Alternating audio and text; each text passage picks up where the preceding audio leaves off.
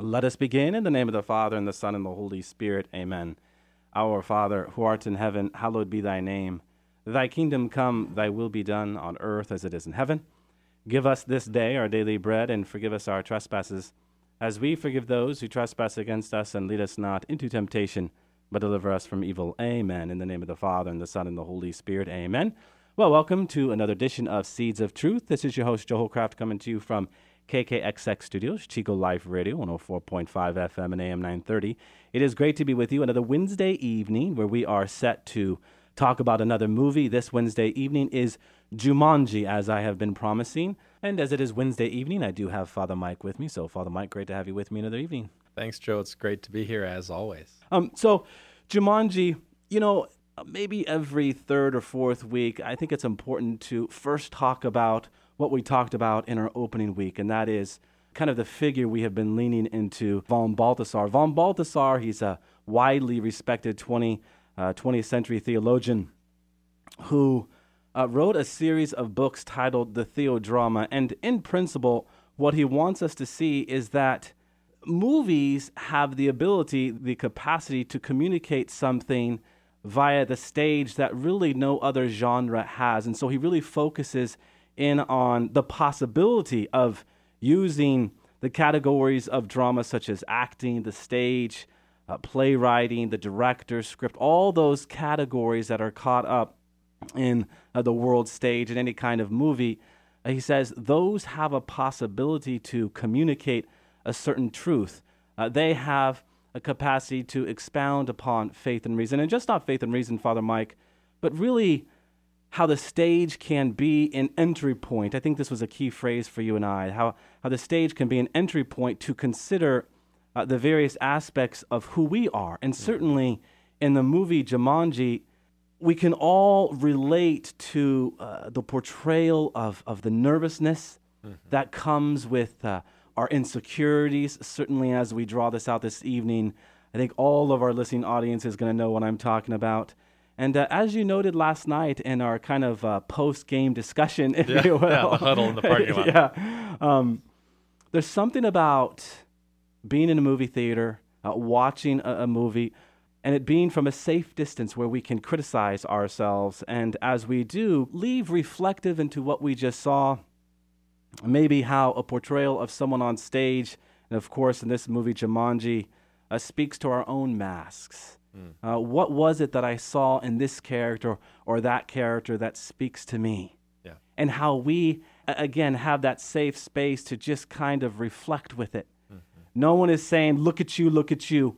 We see it on the screen. Yeah. Right? And I think that's the all-important dimension of what von Balthasar is talking about, and certainly why, not that Scott Rosenberg and Jeff Pinkner, the writers of Jumanji, even know who von Balthasar is. They probably don't. They probably have never heard of his name. But I have to say, the more I was reflecting with the movie, it's as if those two writers were responding or maybe giving an illustration of what von Balthasar was talking about. Yeah, this movie is such a great case study in what we're talking about with the world stage and von Balthasar. And we kind of got into it when we were picking the movie because this has really been a smash hit in the box office. Yeah. It's been number one for a number of weeks now. Yeah, it was number 2, second only to Star Wars for its first 2 weeks. And then in the subsequent 3 weeks, they were number 1. And I think for week number 6, they were number 2. I think it's grossed over $375 million. So definitely a smash hit in an unusually high way. And certainly the original was in the 90s, and that was a smash hit too. And so we kind of went into the movie with this question, I think the von Balthasar question, why? Why is this movie so successful? Why is it so engaging of the culture? And so that's really, I guess, the lens that we brought to this. And it's a great, again, case study on what von Balthasar is talking about. And essentially what he's saying with drama, as you were saying, Joe, is, he's asking the question, where is the appeal factor? Why is drama so enticing? Because of this enormous need human nature has, he says, to reflect upon itself, as you say, from a safe distance. That it's not purely entertainment value that draws us, but it gives us the opportunity for reflection, for critical reflection upon ourselves, but in a way that is that doesn't leave us vulnerable. And this movie is such a great opportunity to do that. So I think that it appeals to that very fundamental need that we have. It's a very enjoyable film. Those who have seen the movie, and I'm sure everybody has, the original, are going to know the context. It's hysterically funny. It's action packed. There's a star-studded cast. It's a very enjoyable movie for that reason. But more importantly, as you say, it really gets into fundamental human questions, and also what I would say is really a scathing critique of the culture. So you get these four teenage friends. Two of them are very, popular kids and kind of detestable characters in a way. Yeah. And two of them are kind of more the nerdy kids, but they're just, you have a great affinity for them. Yeah, as it has been observed, there was a quality of Breakfast Club in this movie. For those of you who have seen The Breakfast Club, it's almost as if they were kind of drawing from the characters of that movie. So you know how this story is going to go. The adversity is going to be overcome through trial, and these people who couldn't be friends are going to become friends. And again, I think that too is a need that we have. We have to see and observe that this happens, and it's a hope for us. So they go. The game is updated. You'll recall the original was a board game. Now it's a video game. For those who want to leave their world behind. Yeah, that was striking, that line. Yeah, and so it really is a coming-of-age story. It's about self-discovery where they kind of inhabit avatars. The nerdy kid becomes Dwayne Johnson, The Rock. He's muscular, he's popular, he's strong. When they pull up the inventory of traits, he under weaknesses, it says he has none. No fear. Yeah. So it's interesting that these kind of interesting, flawed characters come into themselves through this experience of kind of a foil avatar who's, in a sense, everything they're not. And through that experience, they kind of come into their own giftedness through a team effort to overcome the difficulties in the game, to restore order to this kind of broken world, and then, of course, return home. Restored to themselves, if you will. So for all those reasons, it's a very predictable in a way, but very enjoyable story. You talked about, and I want to hit on one point to start us off. You talked about this movie provides a certain safety, a distance from which we can engage in what I would consider to be a scathing criticism of the culture, critique. And that is, you have one of the detestable characters really is the very popular, very beautiful Bethany, teenage high school girl. And the movie opens with this very elaborate effort for her to take a selfie. Like, I just woke up after primping and getting the lighting right and the lips and all that. Yeah. What was really interesting about that? Just a couple weeks ago, Father Mike, we were talking about that ego trinity. The me, myself, and I. Yeah. We all have iPhones, iPads, iPods. We love our iTunes, and we upload the iTunes with iDrives onto our iPads, iPhones, and iPods, and all the rest. We take selfies and selfie sticks. And I immediately went to that conversation as I was watching her take this selfie, as you just said, as she was prepping what this was going to look like, but putting it off as she just woke up, that she's always beautiful, right? Yeah, so she's just, it's the kind of hyperbolic expression of our vanity. She's completely obsessed with herself. Certainly she's beautiful, but it's just, it's detestable. And in this alternate world in the game, she inhabits Jack Black's body. So Jack Black is now this teenage girl, and you know how shameless he is with his body. And what was at first her vanity and obsession with body and self and selfies and all that, it just becomes so comedic, and it becomes very tender. And you begin to look at all of that and kind of grow beyond of that with a great affection for it. And I think, again, where herein lies the safety with which and the funniness with which we can honestly do the scathing critique. We begin to see how ridiculous that behavior is, and how important it is to grow beyond that. And in a funny kind of way, we can laugh, but we laugh at ourselves because we know to a certain degree we're all that girl. But you can't just come out and condemn it. One has to see in the funniness of it and in the distance of the movie and the story of the characters that we really can laugh our way beyond and grow beyond this, critique it, but from the safe distance you're talking about. Yeah, Father Mike, you said in Jack Black, this character who is Bethany becomes tender. And I was asking the question we kind of already opened up with. Why? Why was Jack Black, who, again, is Bethany, is suddenly becoming tender? And I think the answer to that question gets to the heart of Jumanji. They needed each other. Yeah. Right? They needed each other. And once they realized that they needed each other, once they realized that Bravestone and these other characters, Finbar, had gifts that she didn't have, or in the case of once they're in Jumanji, Jack Black, she realized that, you want to know what? I need to be open to what he has to offer, or what she has to offer.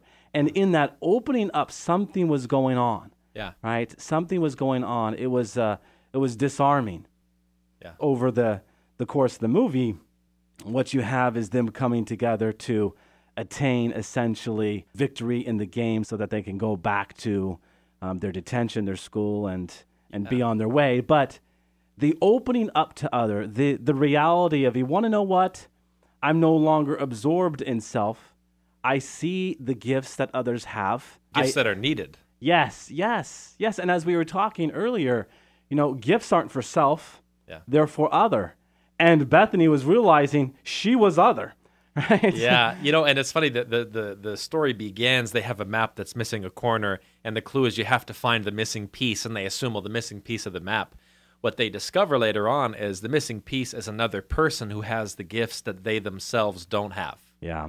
And so, it plays to what you're saying, our gifts, our unique personalities as opening us out to others rather than closing us in with this selfie perspective. What's also very enjoyable about this story, I think, is each one of these characters becomes everything that they're not. Yeah. And I think that touches on something very tender for us all, but it's played out in a wonderfully safe and enjoyable way. Yeah. The weak ones, the unaccepted ones, the nerd ones, they become the strong, the sexy, the sleek, and the strong, the sexy, the sleek become the Jack Blacks and the Mark Harts, Yeah. And, it opens up, though, a kind of a crisis that has to be overcome. And the crisis, you see this working itself out in the narrative of the story. And the question becomes, do you love me for who I am? Mm-hmm. Or do you love me for all of these sexy, powerful attributes, which I think will make me worthy? And the wonderful discovery, I think, that we're thrilled by as we watch is them coming into the discovery, you love me because I am that missing piece, I am the unique person, the uniquely gifted one, becoming what I'm not, becoming the one who has no weaknesses is not going to be the key for me.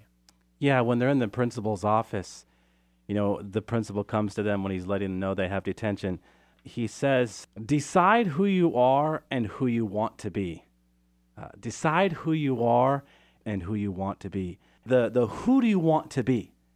That's what lies underneath what you're talking about there. Who do you want to become? Do you want to remain? Do you want to be this person who you're deeply dissatisfied with?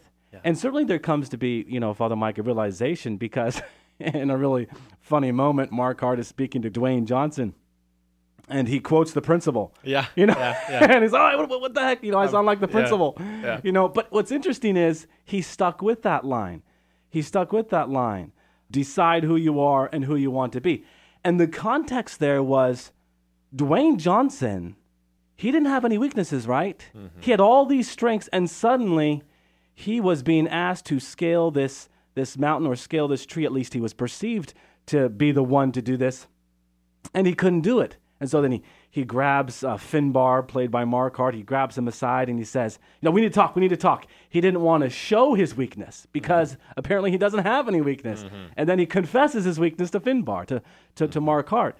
And Mark Hart responds to him, hey, who do you want to be? Yeah. Who is it that you want to become? And as we were talking before, herein lies, I believe, the importance of the virtue of fortitude. We can talk about all of our gifts, all of the things that God has entrusted us with. But if those are not imbued, certainly with the virtue of charity, but also the virtue and gift of fortitude, what good is it? Yeah. We have to exercise these gifts, and in the end, we have to confront the weakness underneath the strength. What shines out there is the weakness of the man behind the strength of his character. Yeah. This is why I think this movie is such a brilliant, shining example of what von Balthasar means by the world stage, just the name of this show, this podcast. And because keeping in mind that the world stage was an imagination of the world as, the world, our existence, our human life is a stage, and God assigns the roles. Mm-hmm. And we live out the roles on the stage of the world, on the stage of our life to the best of our ability. But God is the director and the one who gives you your role. And Jumanji is exactly that. You have these teenagers who have been assigned roles with certain attributes, and somehow as themselves, they have to live out that role on the stage of this world, this game that is Jumanji. And so it really is, this is like the paradigmatic world stage movie. Yeah, and that's why I was saying earlier, it's like, gosh, Scott Rosenberg and Jeff Pinkner very well may have been versed up in von Balthasar when you really reflect into it. Now, as we're talking about this, certainly something that needs to be touched upon, Father Mike, is this idea of strength in numbers. Right? Strength in numbers. This was a point of reflection for me. And the thing that stood out there was, strength is in numbers for sure, but to the degree that we are responding to our strength, right? And to the degree, as you were just speaking to it beautifully, that we confront the weakness behind the strength, then and only then can we be strong in numbers. Yeah. In a very important moment in the movie, the missing piece, right? The pilot, he has to confront this fear because in his real life, he's not a pilot, and so he's questioning himself. And every time he tried to take off, he was shot down. So he started to ask himself the question, well, maybe I don't know how to fly. I'm told it's a strength, but I don't know how to do it. And then they come together, and they tell him that, you can do it, and they start to coach him up, right? Yeah. He rises up, he gets the courage to get into that helicopter, and they get away. But here the point is, when you talk about strength in numbers, strength only insofar as we are true to who we are, right? We are true to what God has gifted us with. And certainly then and only then did these five make it out of Jumanji. Yeah, and this continues with the von Balthasar flow. Certainly we're assigned the role, but we have to decide, like the principle says, how am I going to do it? How am I going to? We've been given the stage. I have a family. I have a place in life. I have a school to go to or a career, but the question remains, how am I going to engage those gifts in the role, the time and place I've been given? I think part of the charm for me, sticking with this whole missing piece thing, in terms of, again, asking the question, why does this engage the culture? Why is this story so appealing?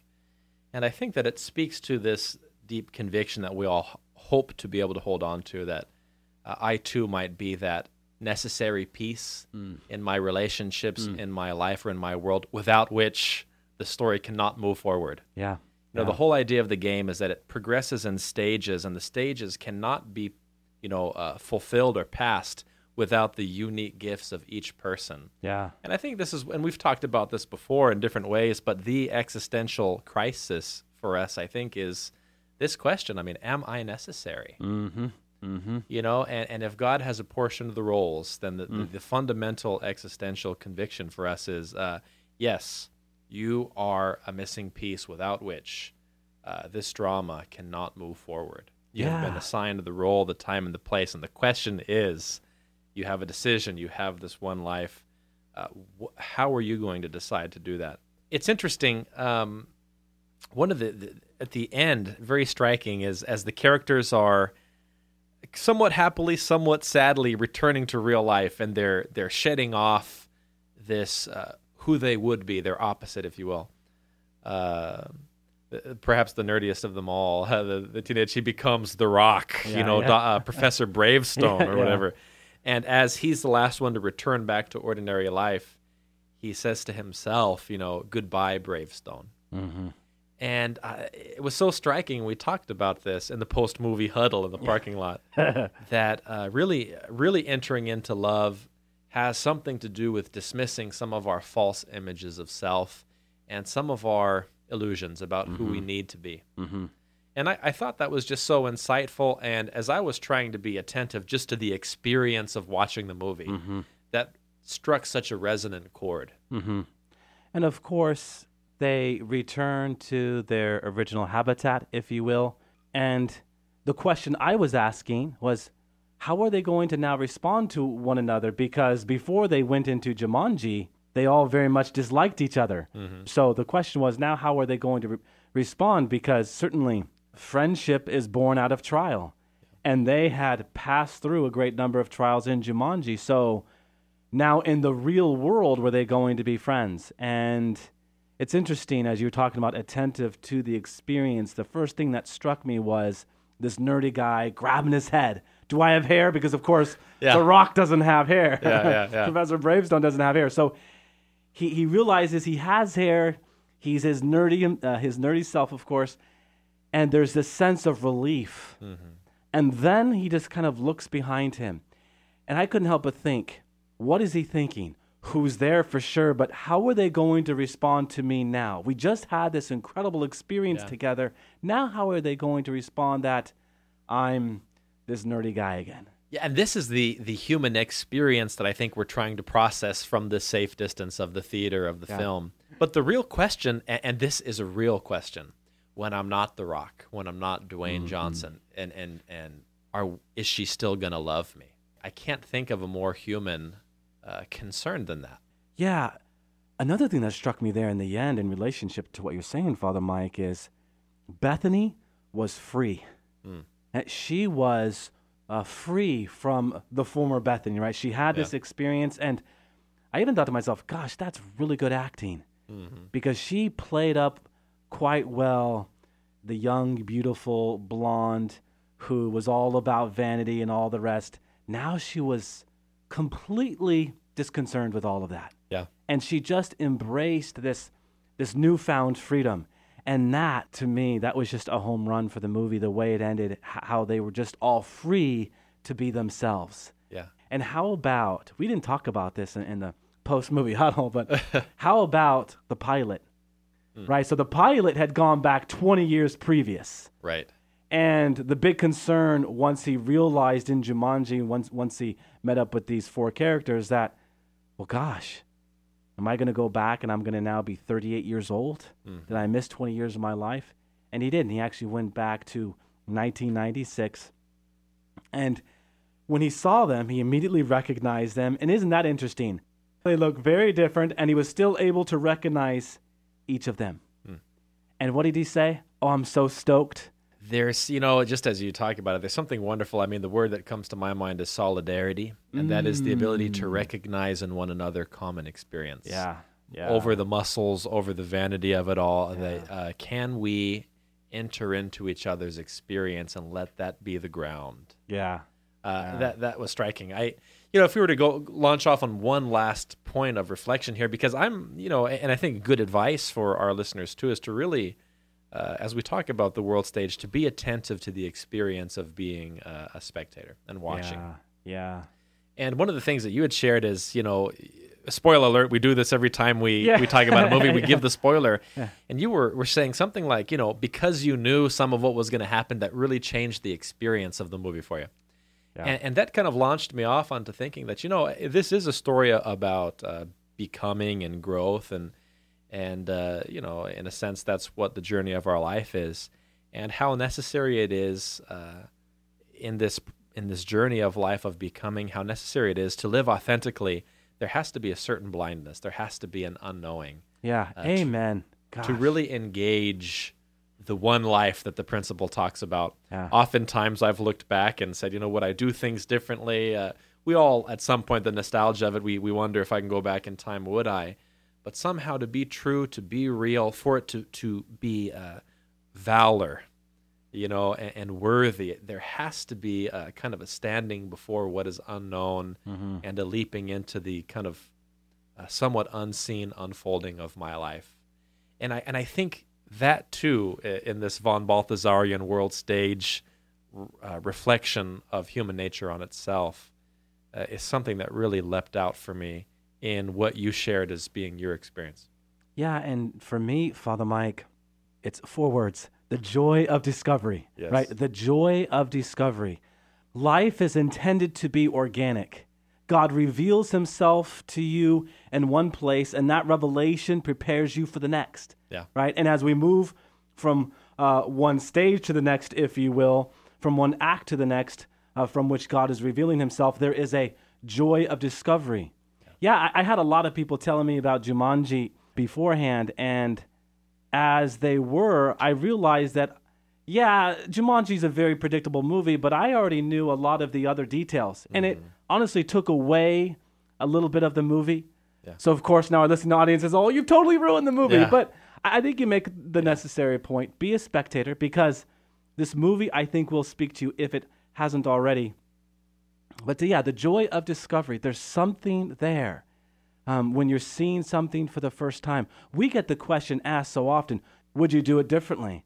That question is irrelevant. It's irrelevant because ultimately that takes away from what God is doing in the joy of discovery. Oh, yeah, and the truth is, that question, would you have done it differently? I mean, the truth is, you couldn't. You did it the only way you could.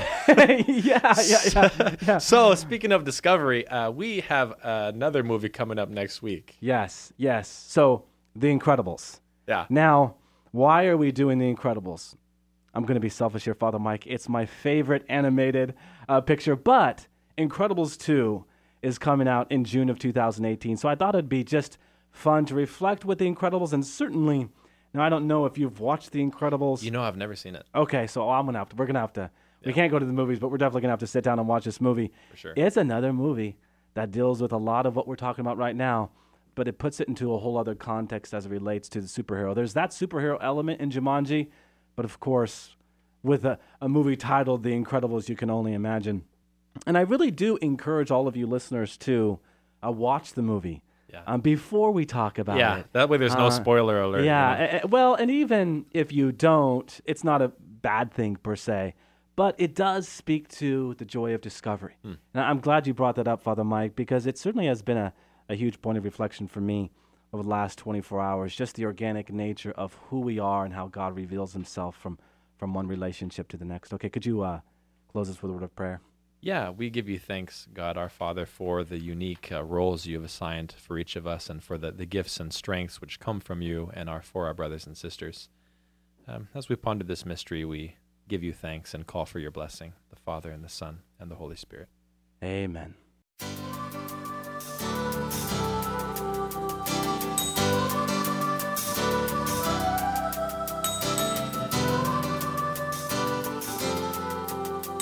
Thanks for listening to Seeds of Truth, heard every evening, Monday through Friday at 5:30 here on KKXX. If you'd like to hear this program or find out how you can help support Seeds of Truth, the website is joeholcraft.org.